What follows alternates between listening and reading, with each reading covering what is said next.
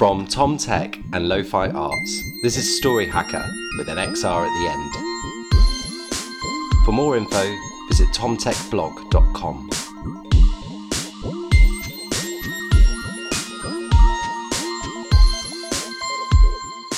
Hello, welcome to episode 2 of Story Hacker with an XR at the end.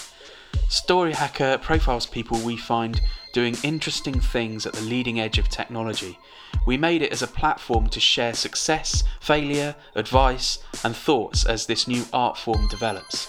I'm Chris. And I'm James. For this episode, Chris went up to York to interview Lucy Hammond of Pilot Theatre. Yes. Did you or didn't you, Chris? I did, yes. Yeah. Sorry. I did, James. Pilot Theatre has been at the cutting edge of live storytelling for 30 years, and now they've dived into virtual reality with their brilliant piece Traitor. Lucy was really lovely to talk to, a brilliant interview, and she was very generous with her time. And then after I talked to her, I went off and had a really amazing vegan meal all on my own at El Piano, the really nice York restaurant. So thanks for that, James, and your budget. Oh, wow. Managed to get up to York and home in one day on the train. It was really good. Super travelling. So here's my conversation with Lucy Hammond. How organic do you think Pilot's attitude is, this kind of cutting edge attitude? I think it's developed completely out of the practice of the company for the last couple of decades.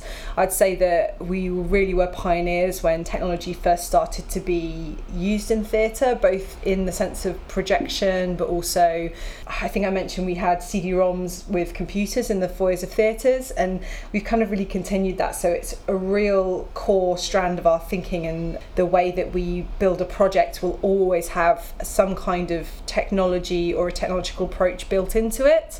And sometimes that's not completely core to the artistic work, it's perhaps through marketing or education or something, but I would feel like it's a real focus of ours, and it kind of grows organically through the planning process of all of our projects.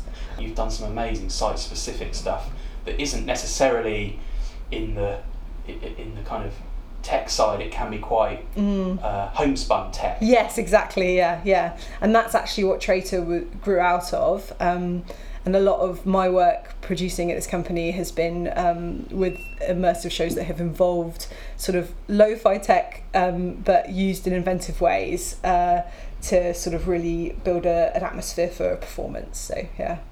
Your production, A Restless Place, which was set in a 18th century prison cells. Yes, yeah. Where did that come from as an idea? The director of that show, Katie Posner, she was working with the writer Juliana Mensah, who was part of the Protective Fellowship for Human Rights at the University of York. And Juliana's working on a project collecting verbatim testimonies of people that had moved to York and sought sanctuary at the university for human rights reasons. And it sort of came out of all these really amazing interviews. Juliana built this script, and it was also around the exact time of the real migration crisis of people going to Greece in overloaded boats and arriving with nothing from Syria. So it really all tied in together, and the cells sort of work so beautifully as a space because they're these amazing 18th century cells that allow these really dark kind of intimate spaces in which to tell these really quite personal stories. And we used some professional actors and also some actors from the community, some of whom themselves were part of the Protective Human Rights Fellowship. So it had this really beautiful sort of quality of, truthfulness. It really came from a place of those people's testimony, yeah. Captures something real. Yeah, exactly. In the context of being this is a theatre piece, it's actually also maybe slightly claustrophobic. Yeah, exactly. So part of that story, actually, one of the scenes in it was a moment where you were completely in pitch darkness and you just heard some voices, and there was a really amazing soundscape that we used, and that was part of that claustrophobia. But I'd say from my point of view, some of the other really exciting stuff that came out of that show was as a result of that space. because there were no plug sockets anywhere in the old space, as you should imagine. I don't know why there would be a plug socket in that space. So it meant that we had to be really, really inventive with lighting and projection. I work with an animator called Hondatsa Fraga, who's a really, she animates sort of old lithograph prints of things, and we use some of her work. And the production manager on the show, along with myself, sort of created these suitcase projectors, which were handheld projectors hidden inside suitcases. So they were complete mobile units that you charged up with a battery pack, and then our operators could walk around the cell space and project without any need for a power source. So you take out any obtrusiveness of tech, exactly, but still achieve an effect. Exactly in that amazing space. So it was really exciting, and I know that that was a really cool bit of that, and I would really like to use those again because they were really, really effective. And similarly, we did that with the projection, and then the lighting was the kind of torches you use if you break down on a motorway. Really big torches. Yeah, those massive chunky things that will last for ages. Exactly. So we had about 10 of those, and they were mobile lighting rigs for us. So it worked really well. But out of those challenges came actually quite exciting and inventive solutions. I mainly want to talk about Traitor. Mm-hmm. It's this missing person mystery thriller, and it began as a site-specific piece. Mm-hmm. Could you sort of outline how Traitor works? Yeah, of course. How it's experienced by the audience. I will say first that Traitor was a co-production between Pilot Theatre and Teatret Vart, which is a Norwegian company based in Molde in Norway. And it was directed by our artistic director Esther Richardson and Cecilia Lundsholt. So they devised it with the writer Richard Herford, and the concept was that you get a text message, as the audience members, you get a text message from someone who calls themselves Citizen Zero. They say, I need your help, meet me at this place at this time. And the concept was that it was to be played in public buildings where the audience arrived and broke into the building after dark on the premise of finding this hacker and this missing girl. She was a missing girl. And as you went in, you split into two groups and you followed two stories around the building. And each room you went into, the technology sprung to life. So for instance, in York, the show played in York, and then in Norway, and then in Germany, in Dresden. And in York it was performed in a school, in Norway it was in a library. But obviously these are places, lots of screens. So in each room during the show, different bits of technology sprang to life, whether it was a speaker or a projected whiteboard, and this character would speak to you, or you'd see little bits. And at one point we used live streaming to show the audience themselves, as if a hacker had hacked into a webcam. A camera came up and a big bright light and projected on the screen, the audience saw their own faces. So as they were right there. That's amazing. So it was a real feeling. But actually what that technology was pretty sort of lo-fi. It took a lot of coordination. And again, Ben Pugh, the production manager that worked on Restless Place, worked on this show as well, and really did a great job of sort of creating these quite actually lo-fi mechanisms through PowerPoint and things with hidden stage managers. It created the effect of incredibly sophisticated hacking and this sort of, the idea that this hacker was bringing this stuff to life in front of your eyes. So this show exists then, and it's been performed, and it sounds fantastic. From there, where did the idea to take it into the virtual world as a secondary project? Where did that come from? Esther and Cecilia always felt while they were developing the show that it was quite a narrative that you followed as part of the show. We really did lead the audience through it, but the format they felt really would lend itself to some kind of game mechanism, perhaps, where you could have more choices to create more options for that storyline. And that's something that had really interested them, and as producer of that show, it really interested me as well. And then Esther and I applied for the Reframe project at Lighthouse in Brighton.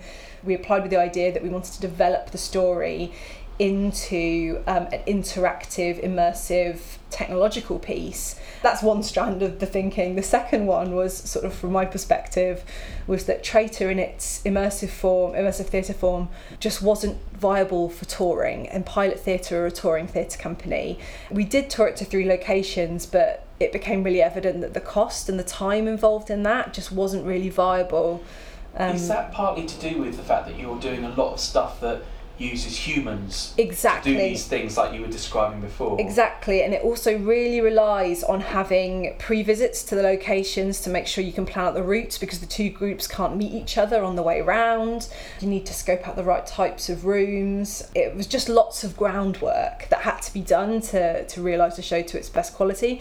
And obviously we're a theatre company that focuses on young audiences, so the key thing for a show like Traitor, where it really deals with themes of citizenship and online security, privacy, political themes around whistleblowing, we really want to get this story out there to as many young people as we could, and in that format it just wasn't going to work. So there was a seed of an idea that if we could use immersive technologies, then there is this sort of really exciting potential of us being able to tour the show on demand in a way, just set up with, you know, a stage manager, an actor and a suitcase, and really tell the story in the most easy way, as quickly and efficiently as we could. Yeah. And that was your driving force before maybe you were thinking about VR specifically? Exactly, yeah. I think before we were thinking about VR specifically, it could have been sound, there could have been so many different ways we could have done it.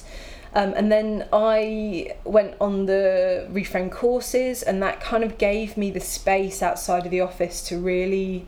I became creative producer on Traitor at that point, and that's when I really started to think about what technology could really lend itself to the story that had been set up, and that's where the VR idea came from. So I began to think of the most exciting thing people found about the show was that you went on these 2 separate journeys. And that in itself is a kind of game mechanism where you've got an element of replayability, because young people kept coming back to try the other branch of the show. And so I was thinking, we have to retain that somehow, but how can you do that when you're potentially thinking of touring this to 1 room in a building? And I suddenly thought, well, I was like, the VR can be the other journey, so the 2 teams can still work together and come together at the end. But what works with VR is we can use that essentially as another room within a room, and that's where the concept really took off from that point. For more info, visit tomtechblog.com.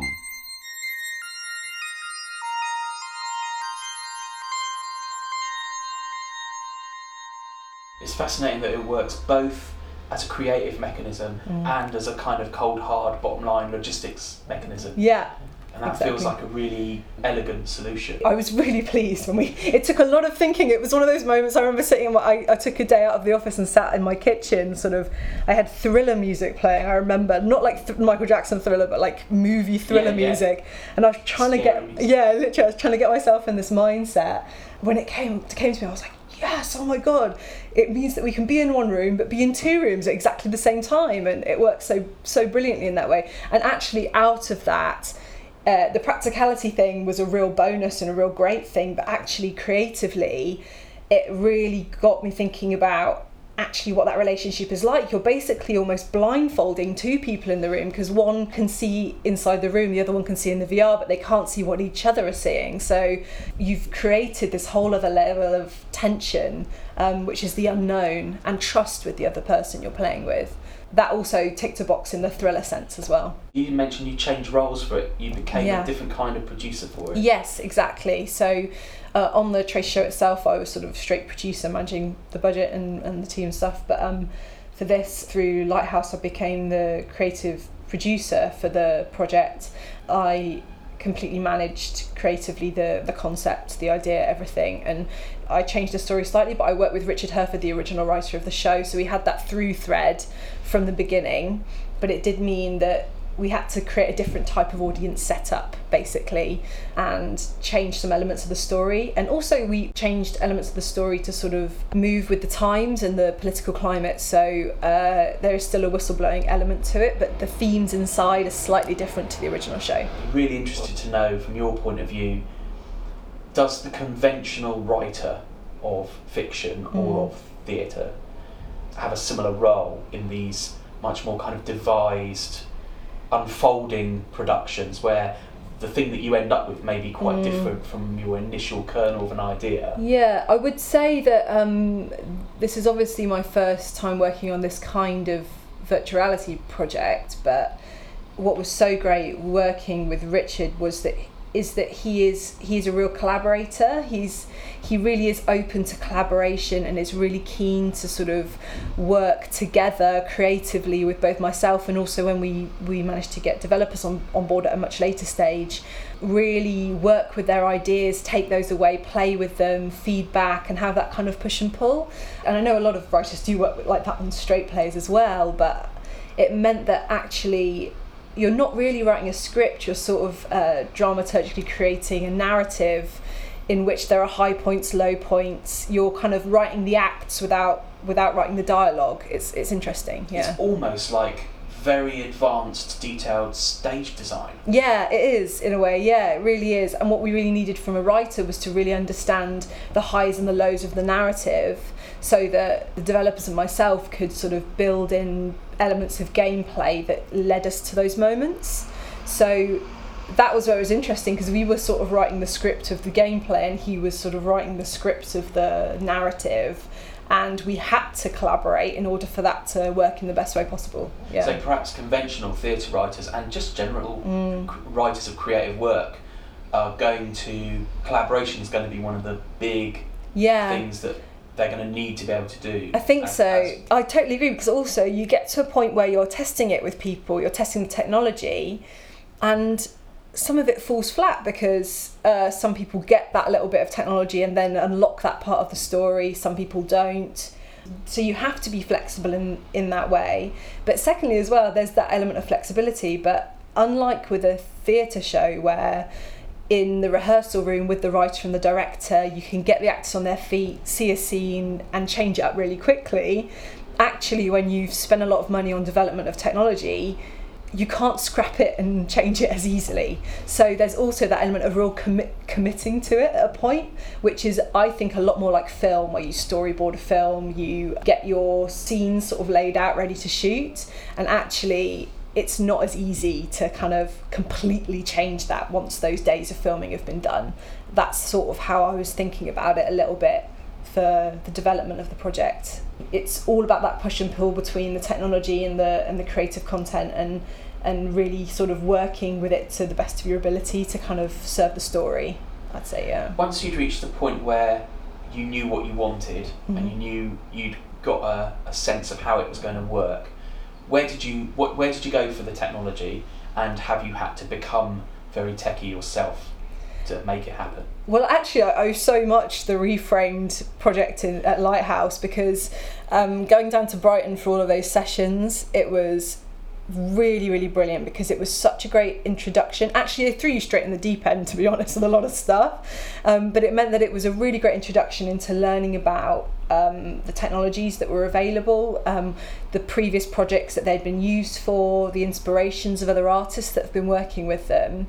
And it meant that I almost had this sort of 5-6 months crash course in an understanding of those kinds of projects. Obviously, you've kind of got to do it to really know. And I had one go once at doing 3D meshing and scanning and putting it into Unity, but I am not a coder, or I am not someone that can build things in Unity myself. But what was so great was they gave you an overview of sort of time frames and the scale of different types of projects.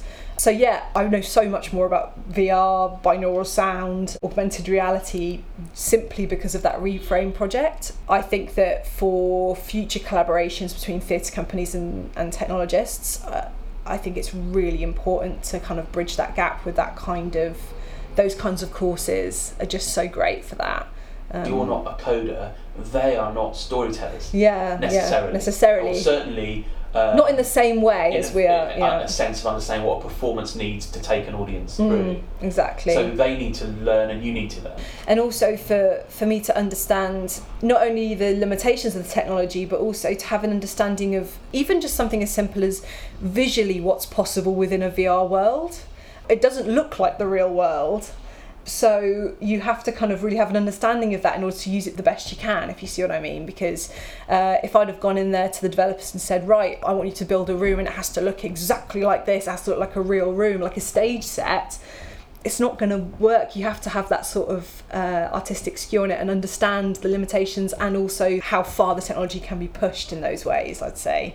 It's just understanding little things like that, which have been really good. Do you think that having done a lot of finding creative solutions to get around unusual problems, that probably helped? Yeah, I think so. I really think so. And I knew from the start with Traitor that the exciting thing about using the VR would be the relationship between the person in the VR headset and the people in the room itself. So what was in the VR content was important, but it wasn't about fully immersing that person actually with this story into that visual world, which I know a lot of really fantastic VR experiences are about one person putting a headset on and really feeling like they are immersed and sort of brought into a whole nother universe. Whereas with this project, it was very much about a practical relationship with the person on the outside.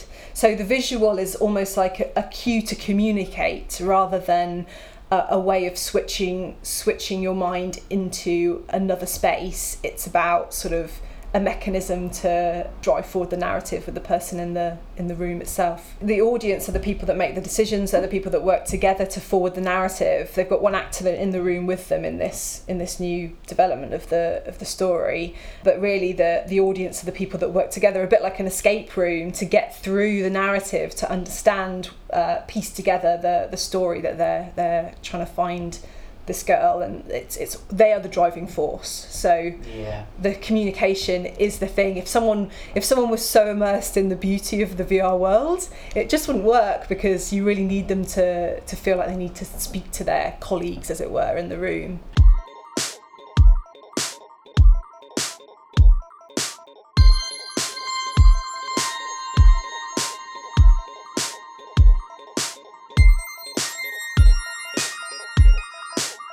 Did you have particularly big challenges in realising this? Were there particular moments where you thought, this is really doing my head in now? I would say, I'd say that there were a few moments where... So after Reframe, we successfully got Creative XR funding for a prototype, which was brilliant, and it was such a great moment for us, because we were with such fantastic companies in that group of 20 projects, and obviously it was our first VR project, so we were really pleased. But the biggest challenges were things like in the gameplay relationship. For instance, there's a moment in the prototype that we developed where one person is controlling a man in a maze in the real room, but in the virtual world, the person in the VR is the only person that can see the maze, but the person in the real world has the controls. So they have to direct the man up and around. So you have to say, move it up, and the person in the real world has to just trust that you're telling them the right things, and vice versa. And that's just an example of how a bit of gameplay works. But what's interesting is, for some people who are used to gaming or puzzles or even escape rooms, those puzzles take a minute a maze, whereas for others it takes a really long time. So in testing, it wasn't like you just present the audience with this narrative or with a scene in which they sort of decide. Because they're so active in it, you have so much less control over the amount of time and tension. And so that was a big frustrating moment in a way, was trying to just make sure that for a wide range of audiences who are both familiar with technology and who aren't, the tasks that they have are challenging enough for all, but also easy enough. And I think that's like a perennial problem for some gaming things like this, or escape rooms even, the levels of difficulty. But we managed to get through in the end with prompts, and we managed to get a really nice balance in the end, and also to use our actor in the room to sort of push that forward. At the marketplace day, the actor was us in the end, but in the future thing, we did find some solutions, but there were moments where I was quite worried about those moments, That's why the testing is so important, to get all a range of people to come and try it out, Is this entirely different experience to how you would now develop a live show? You're kind of making a game. Yeah, in a way, it is. I'd say I don't know what to call it, it's so new, and the learning from creating the prototype has been invaluable, really. because factoring in the development time, the testing, and also, as I said before, that sort of understanding that when certain things are developed, they kind of become slightly immovable. It's like you've built something solid, actually, and I think that has really sort of informed the planning for the next 7 months or so when we're developing the whole piece, because what I'm looking at now is really nailing down the narrative to a point where we've basically storyboarded it, and then the developers can really get to work on those moments and those high points, so we have then enough time for testing it at the end. So it is quite different, because there are, I'd say, these immovable parts at different points where you have to just commit to that mechanism being the mechanism in which you reveal that bit of the story. This does feel like a much bigger creative endeavour than just, oh look, we've made this piece that we can't tour, let's work out how to make it tourable. Yeah. It's the logistics side. This is a much bigger creative thing. Yeah, it really is. And I think though, but Traitor, the story that Esther and Cecilia originally developed, really lent itself to that sort of creative endeavour, because the themes of the story, along with Richard as well, but the themes of the story are so current and relevant. It is much more about the logistics of touring that story. It's about pushing that story to where those guys really wanted it to go, and I think that the way that this VR experience will hopefully do it is by creating the thrilling element of this communication and the high stakes element of a against the clock kind of thing, with this sort of narrative that allows you to discover for yourself and make decisions for yourself. That's what's so exciting, is that, and challenging. And that's why I've enjoyed it's not just been a practical exercise of making it more tourable. It really has been an opportunity to push the boundaries of the story, and I think that is the lead at this point, rather than the practicalities sort of started us off on a road in a way. We've managed to solve that. We solved that sort of thing quite early on with the concept, and now it's all about really making the most of the story. Do you get to go with it, or do you have to then say goodbye to it? Well, I think it's not practical for me to go with it all the time, because I'll be working on other projects probably by the time that it's really up and running. But I will want to go to the first few, and particularly if it's at festivals or to schools, particularly when we're taking it to young people as a finished product for the first few times. I think it's just so brilliant to see those reactions, have the input of those young people after they've experienced that, to then inform if there's any little developments and things we want to do. So I think there'll be a little bit of a phase at the beginning where we really do take it into schools and talk to young people about how they feel about the VR and the relationships in there and everything. Not for major changes necessarily, but just to really have that input and really understand that audience's reaction. But I don't think I'll be able to go with it, unfortunately. I'd love to. If it went somewhere in Europe, I will definitely be there. I'll be operating it. You get to travel. Yeah, I get to travel, but also, I think the idea is that it tours on demand, so who knows, if I'm trained to be an operative for it, then who knows, maybe if a school really wants it to come in, or a venue really wants it to come in on a random week in the year, why not? I might go and do it. It'd be really great. Yeah. Also, you've built this really solid new thing and methodology. Are you more interested in, for example, finding new stories that would maybe match up and be kind of compatible, or would you rather go off and do something entirely different? I think this methodology works at the moment specifically for this story, and I think a bit like our approach at Pilot to having digital within our stories, it really has been at the core of the development of the concept and the story and the narrative and everything. So I'd be reluctant to sort of try and I don't want to say shoehorn, but kind of place another narrative onto this method. I think that we're really interested here about using technology and always pushing it in different directions. So who knows, next it might be sound that we're using, it might be augmented reality, but I think the most important thing is that the technology is born with the idea, with the narrative idea at the same time. It's never it's all simultaneous.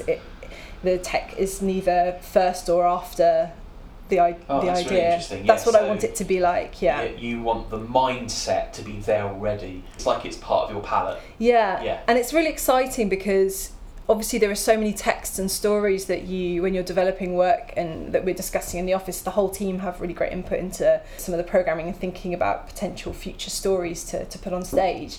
And actually, I'm just really excited if Esther comes with an amazing sort of book or something that she's read, or one of my colleagues, Sam has or something, and we think, oh yes, well, this is a great story, but somehow it's not for stage.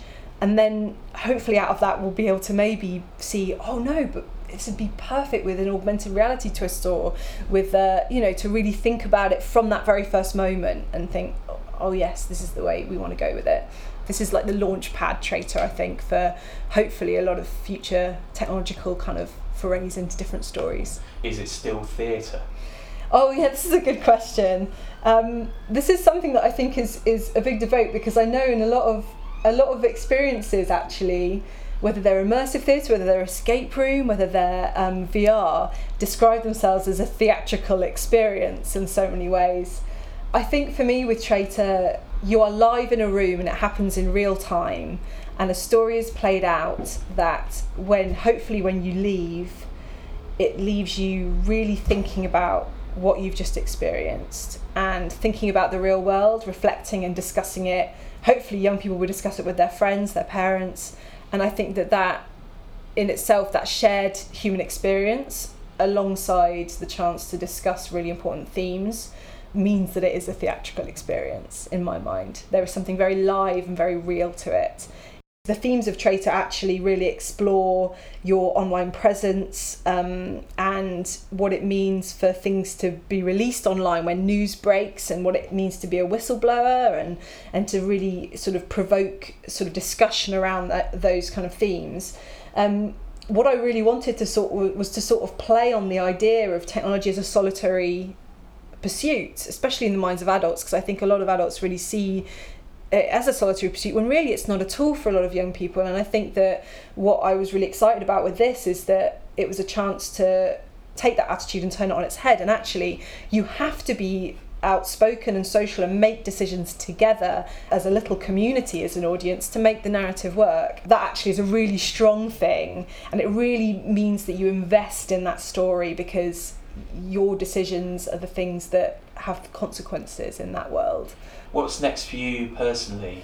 So we have just announced we're doing the mid-scale tour of Noughts and Crosses, so Esther will be directing that next year. So another part of my role is I manage all of the marketing for Pilot as well. So that's one thing that I'm doing, and simultaneously I am creative producer on Traitor, the full project. So we're going all guns blazing at the development at the moment. I've been meeting with all the different team members, and hopefully by the end of November, well, we will by the end of November, have the completed Traitor project ready to tour. So that is my time. So it's going to be really busy over the next few months to the end of the year. But I think that it's super exciting, and I think my brain will be fully in the Traitor world for months to come. And so it's probably more of an exciting question to ask in a way when that's on tour, because that's hopefully when I'll be starting my next project. Yeah. Thank you so much. I really appreciate it. That's absolutely fantastic. I've got everything I needed. Oh, brilliant. Thanks so much. That's really, great. Really good.